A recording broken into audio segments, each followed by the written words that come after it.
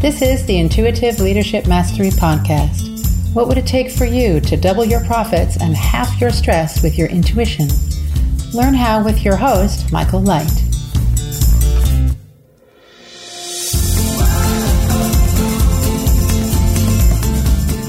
Hi, welcome back to the show. I'm here with James Jacobson, and he is a best-selling author of How to Meditate with Your Dog, which you might think didn't apply to your business, but we're going to discover differently. And he's also CEO of Functional Nutriments, if I've got that right, James. That is correct. It's great to be with you, Michael. It's great to be with you.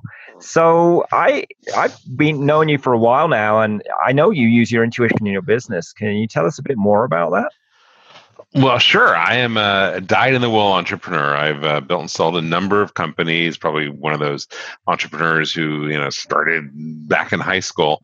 And whether I call it intuition or gut instinct, I've definitely always connected to that feeling of intuition, as you talk about in your book, in terms of what to do next, who to hire, who to fire, where to travel.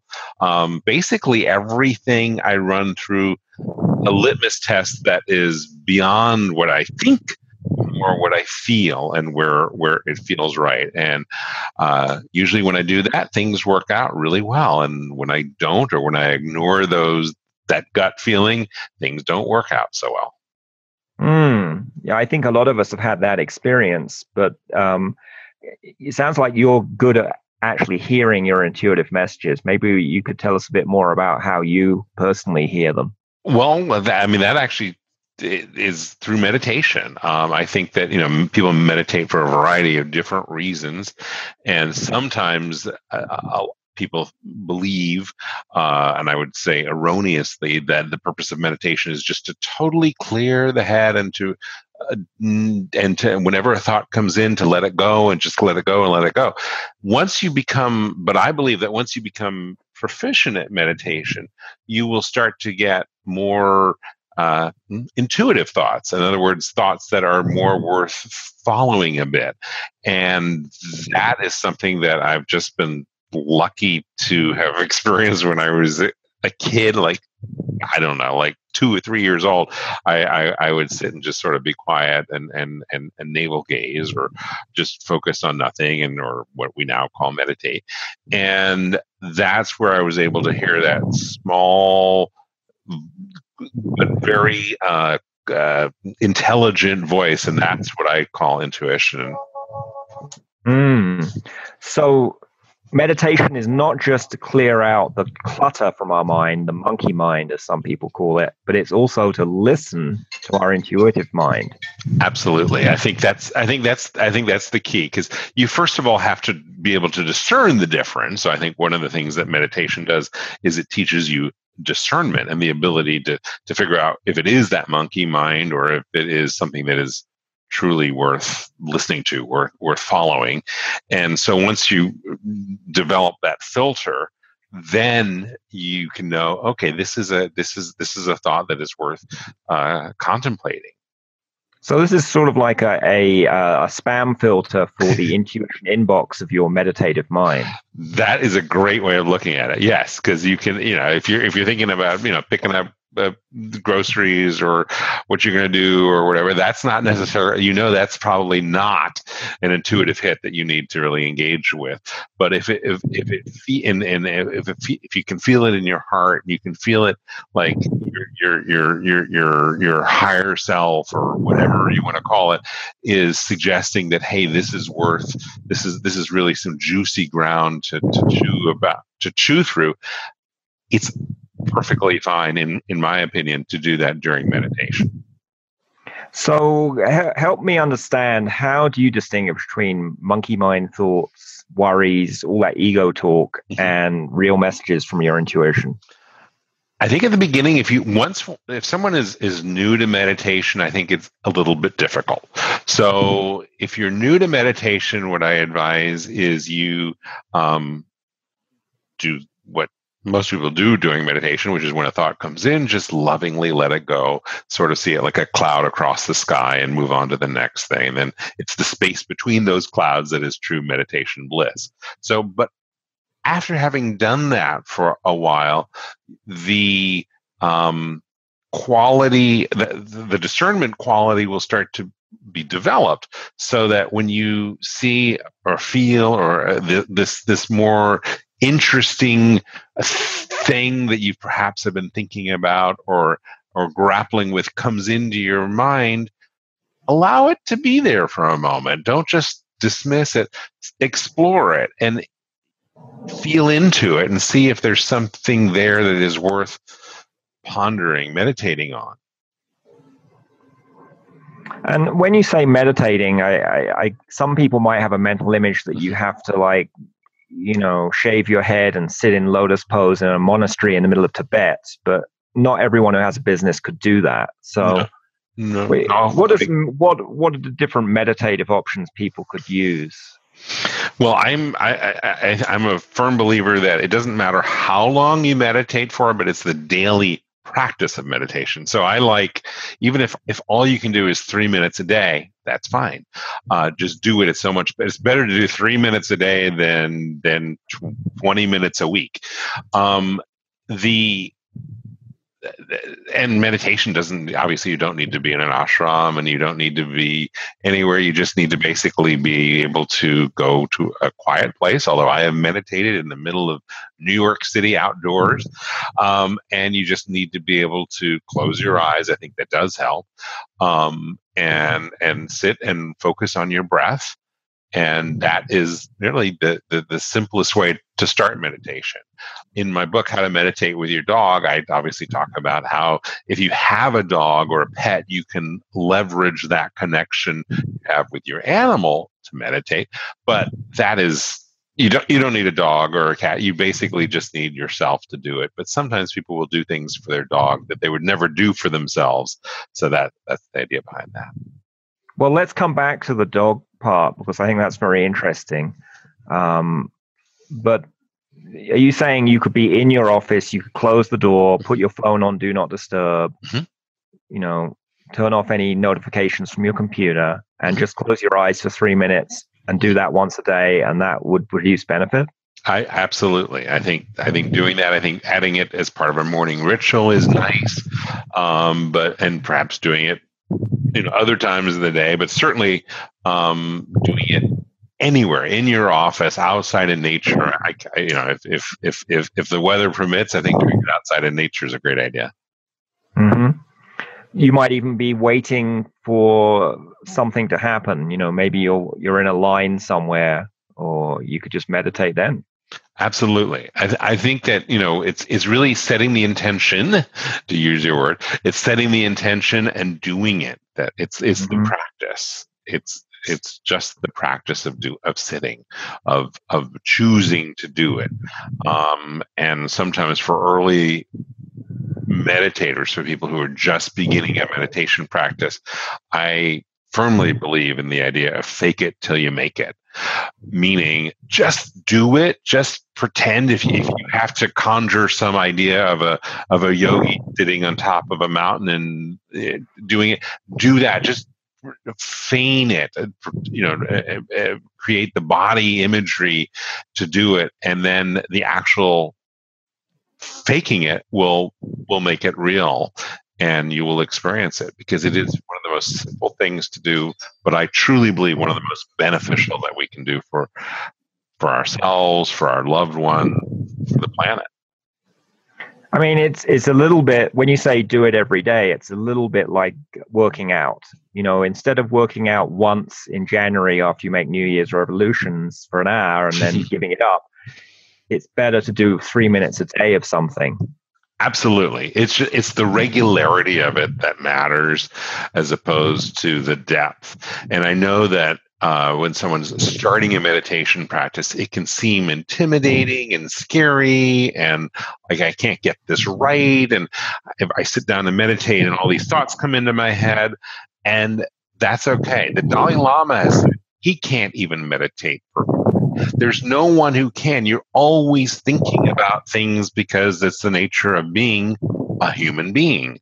What you can do, though, is lovingly release those thoughts, notice them as there are clouds across the sky, and then go on to the next one until another cloud comes along. And it's that little space between those thoughts, the little space between those clouds, that's meditation bliss. It may only be a few seconds, but cumulatively they add up and they have value.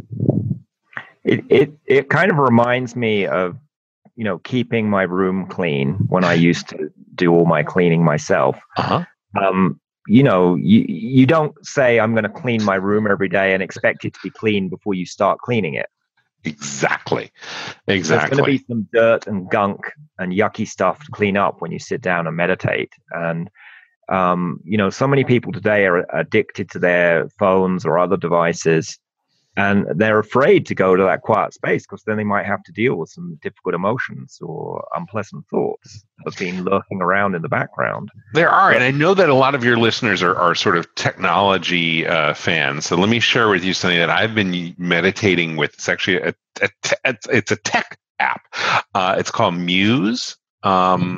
Muse. It's from a Canadian company. It is a headband that you put across your forehead and your temples that monitors. It's an EEG monitor, and it used to be really expensive to make these types of things, like thousands of dollars. I believe it's about $300 now, and it uses your smartphone, and it gives you, it's basically a biofeedback device. So for people who like to score things, people who track their steps and track every calorie they're eating and all that stuff, this device, the Muse, I think it's choose.com is their website, is a device that basically helps you stay motivated, and it has the ability to do a 3-minute meditation, a 5-minute meditation, or whatever.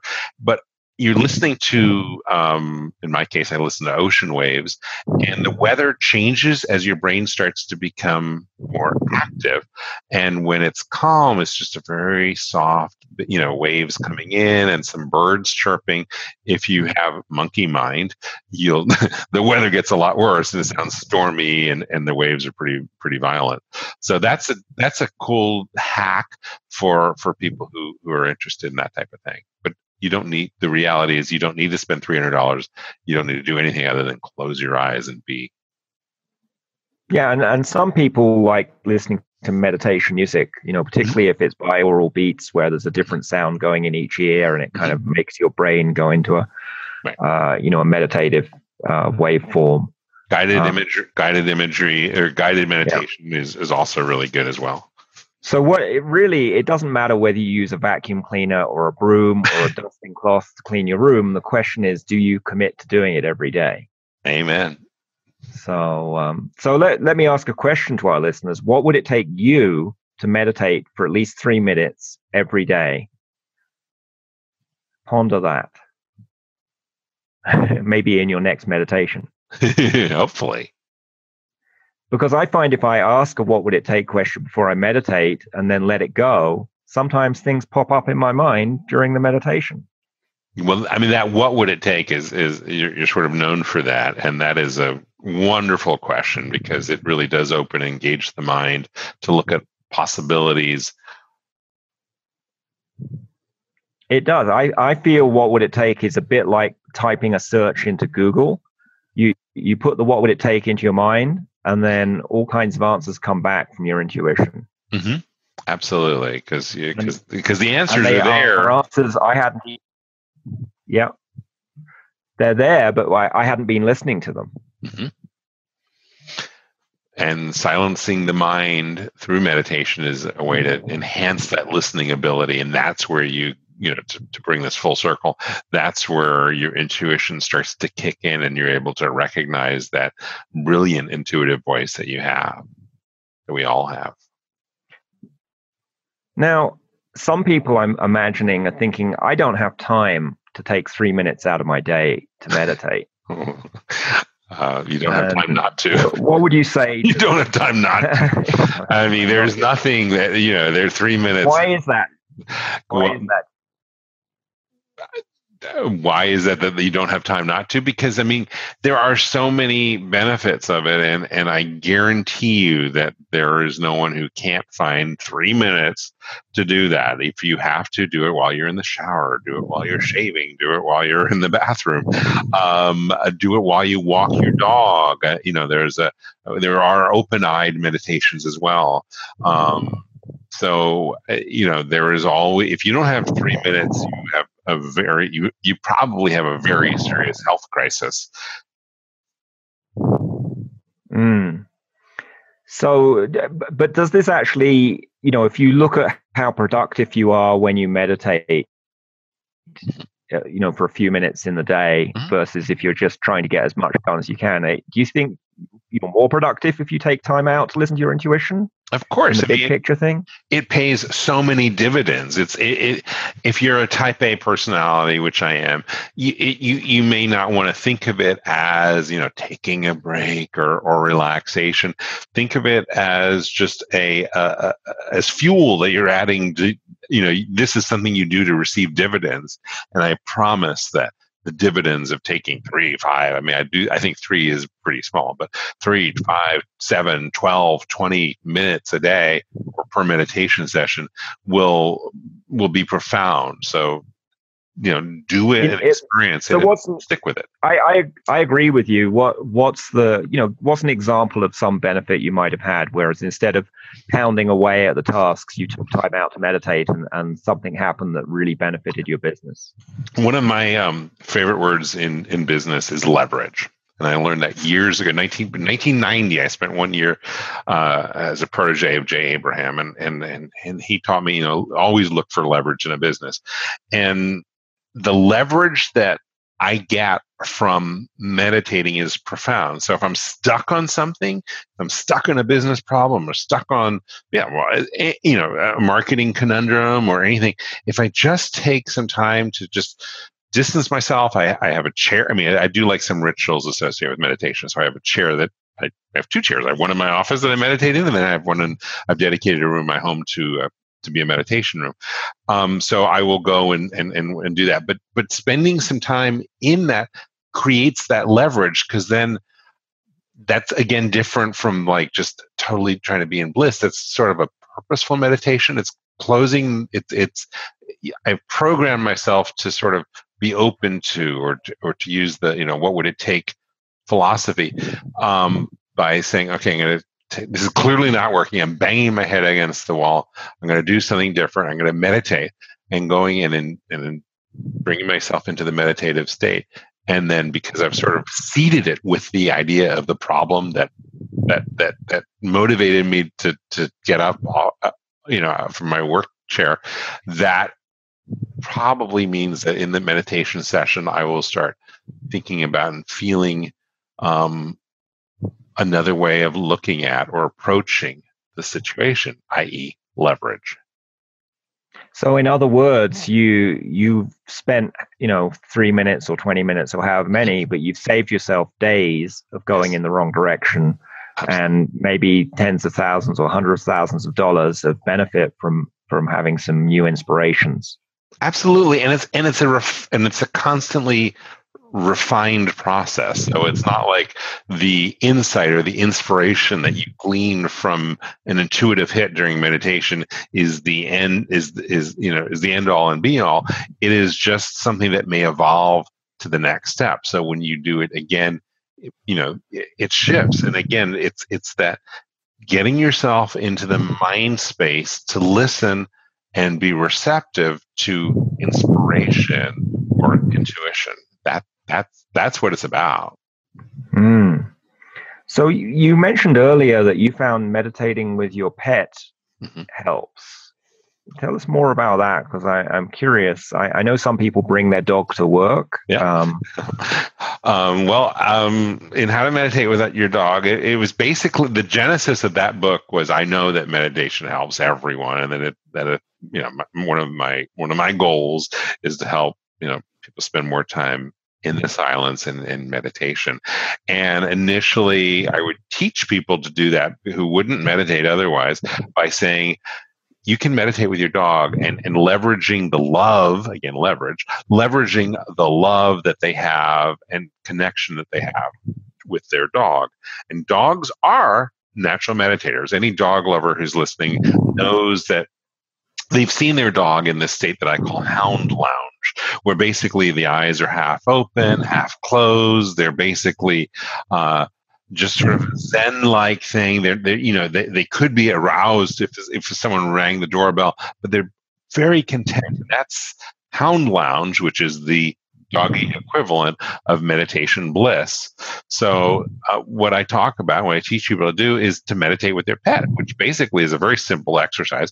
You put one hand on, you get close to your dog. So if you have a little dog, they can come up on your lap as I do. If you have a large dog, you get down on the floor with them. Put one hand on, generally the right hand on the dog's heart, chest area, and the other hand on their butt. Basically, following the energy meridians, but put one hand on their heart, one hand on their butt area, and start to initially follow their breath. Vipassana, this is basically the idea of following the breath. So you are following your dog's breath, and in the beginning, you may start like breathing faster than you normally do, but at least you're becoming aware of your dog's breath. After doing this exercise for a few days, perhaps as long as a few weeks, one of the most remarkable things happens is that instead of you following your dog's breath, they follow your breath. It's pretty cool. It's just basically the symbiotic relationship that we have with that someone who really loves their dog has with their dog, and their dog has for them. Obviously, dogs exude unconditional love, so this is really easy for them. They love it, even if it helps hyperactive dogs calm down. It helps separation anxiety. There's so many reasons to do it for the dog's benefit, but the reality is it's for the person.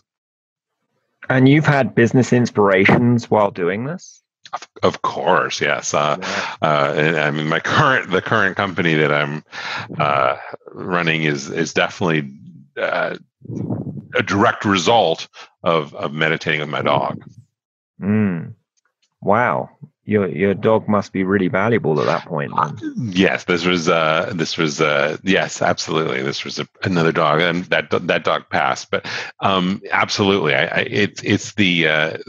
I think that dog lovers get it, and there are so many people who are just passionate about their dogs. Now the question is, can you do this with cats? And the answer is yes. Cats are a little different because they're not quite going to sit down, and most cats are not going to sit down and have that direct connection with you during meditation. Although there are some, I call them heart cats and soul cats, but that's another book. But dogs are really good at this, and so that's why I recommend doing it, especially if you think that you can't meditate, but you sure do love your dog. This is an easy way to experience it. And can you do this with a friend's dog? Yes. So one of the challenges. So when I went out to promote that book, and it came out years ago, and we did all these TV shows across the country, and one of the things that really resonated with the producers of these various TV shows is that the talent could bring their dog to work. And my pitch to them was that any dog, if you have a strong relationship with your dog, any dog, you can meditate with any dog.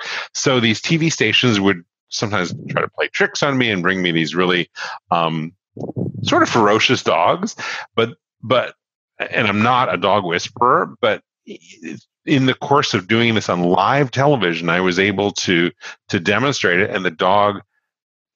Every single dog I did this with live, and this works in my real experience as well, did get into hound lounge just by, again, setting the intention, putting the hands in those spaces and trusting, believing that it can happen. And it does happen.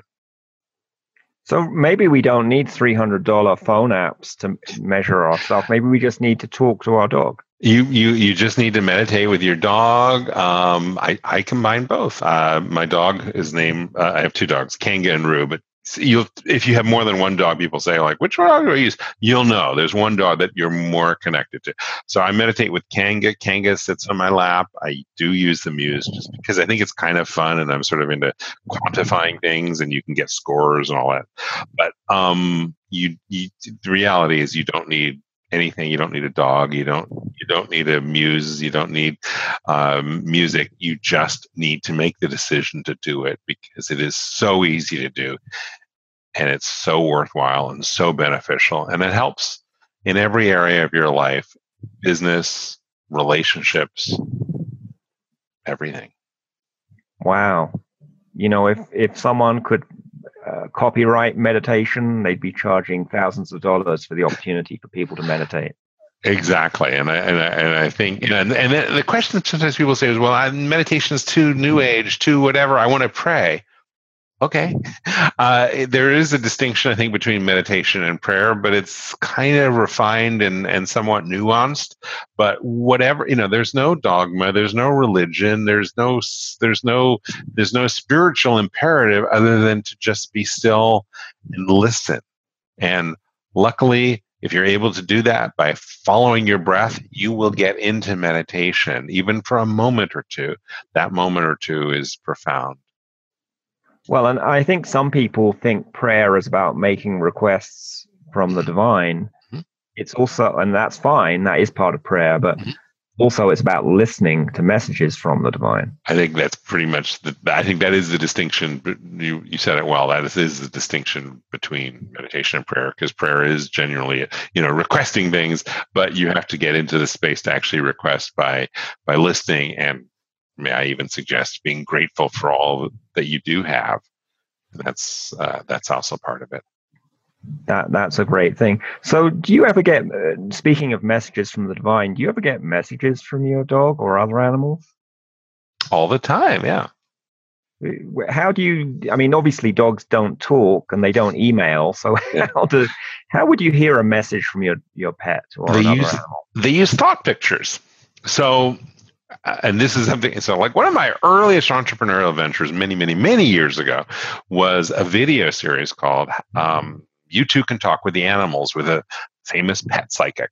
And basically what I learned from her, Beatrice Leidecker, was that animals create they use nonverbal communication, because, as you say, they don't talk or email.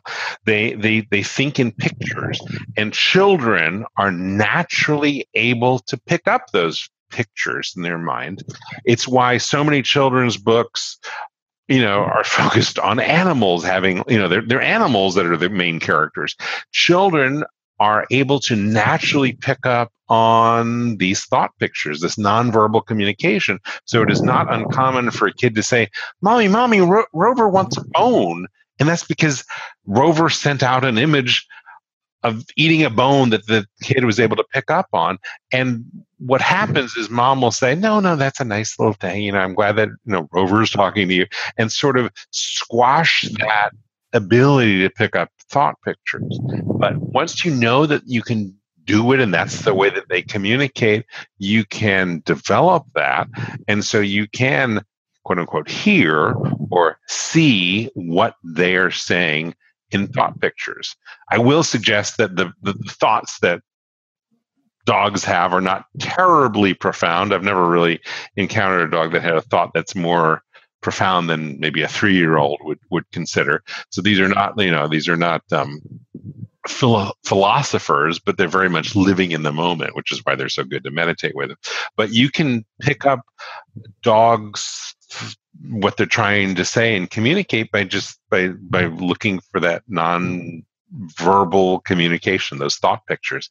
And just as importantly, you can talk back to them by giving them a thought picture, and they'll understand it. I think that's incredible. And what I do experience is sometimes if I have a problem I'm working on, I'm listening to my intuitive messages, but I'm not necessarily hearing all of them. Sometimes animals can pick up what it is I need to hear and provide that to me. Mm-hmm. Absolutely. So even though they may have the mind of a younger human, I don't know if it's 3 years old or whatever, that doesn't mean they can't be helpful in business by giving you that intuition that you need to hear. They'll inspire things, which is key. Mm-hmm. So you mentioned before we got started talking in this interview that you had a story about a psychic parking spot, and I'm kind of curious about that. Yeah, we were. So years and years and years ago, when I did a talk radio show in Washington, there was a psychic on the air who was on before me, after me, I forgot. And I asked her one day when I was about 15 years old, "Am I psychic?" And she said, "Oh, you're really psychic." I said, "Well, how do you know?" She said, "Well, you're about to get your driver's license." I said, "Oh, you must be psychic, all that." And she said, "Would you like to always get a parking spot?" I was like, "Sure." So she said, "Here, you can get a psychic parking spot. So here's all you have to do.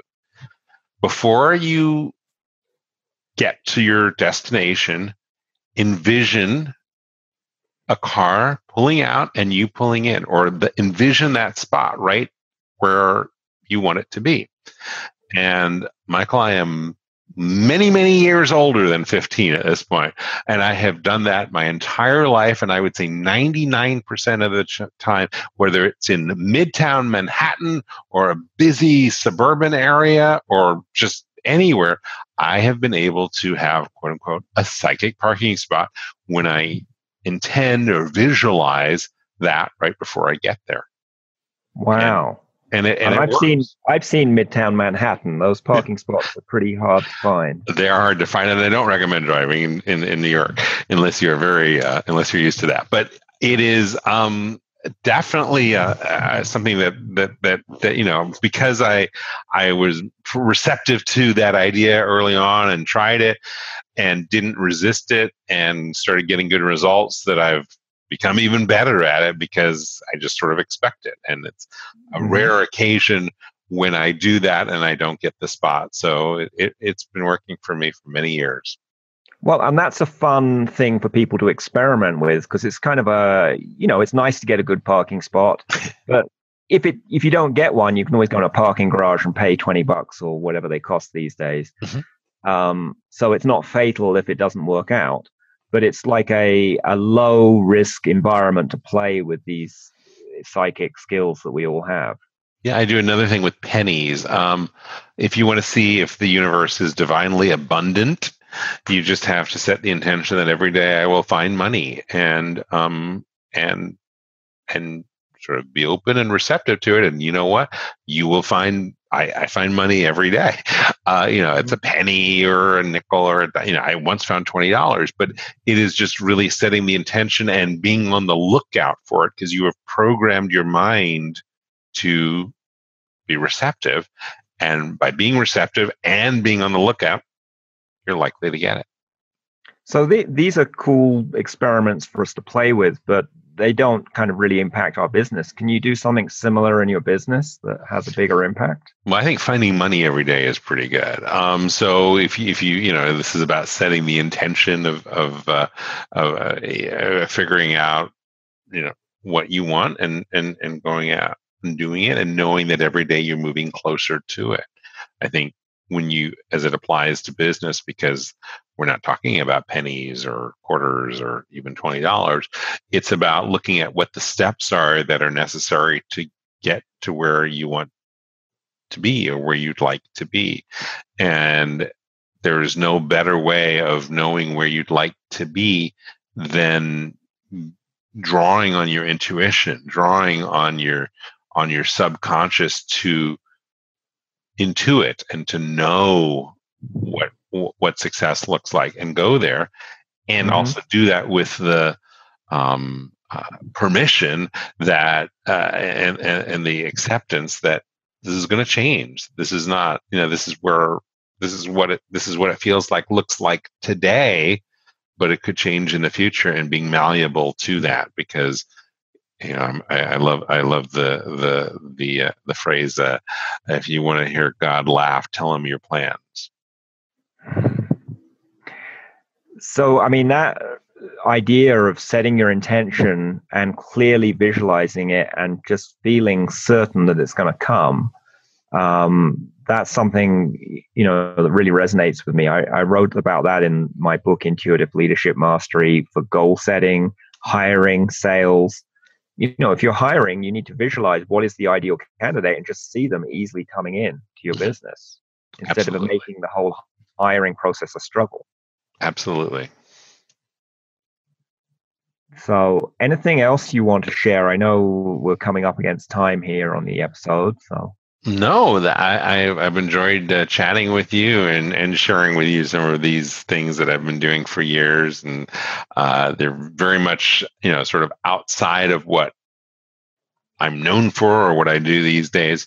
But I would say that they're all connected and it's sort of been a delight to share with you. Well, thank you so much, James. It's been delightful talking with you.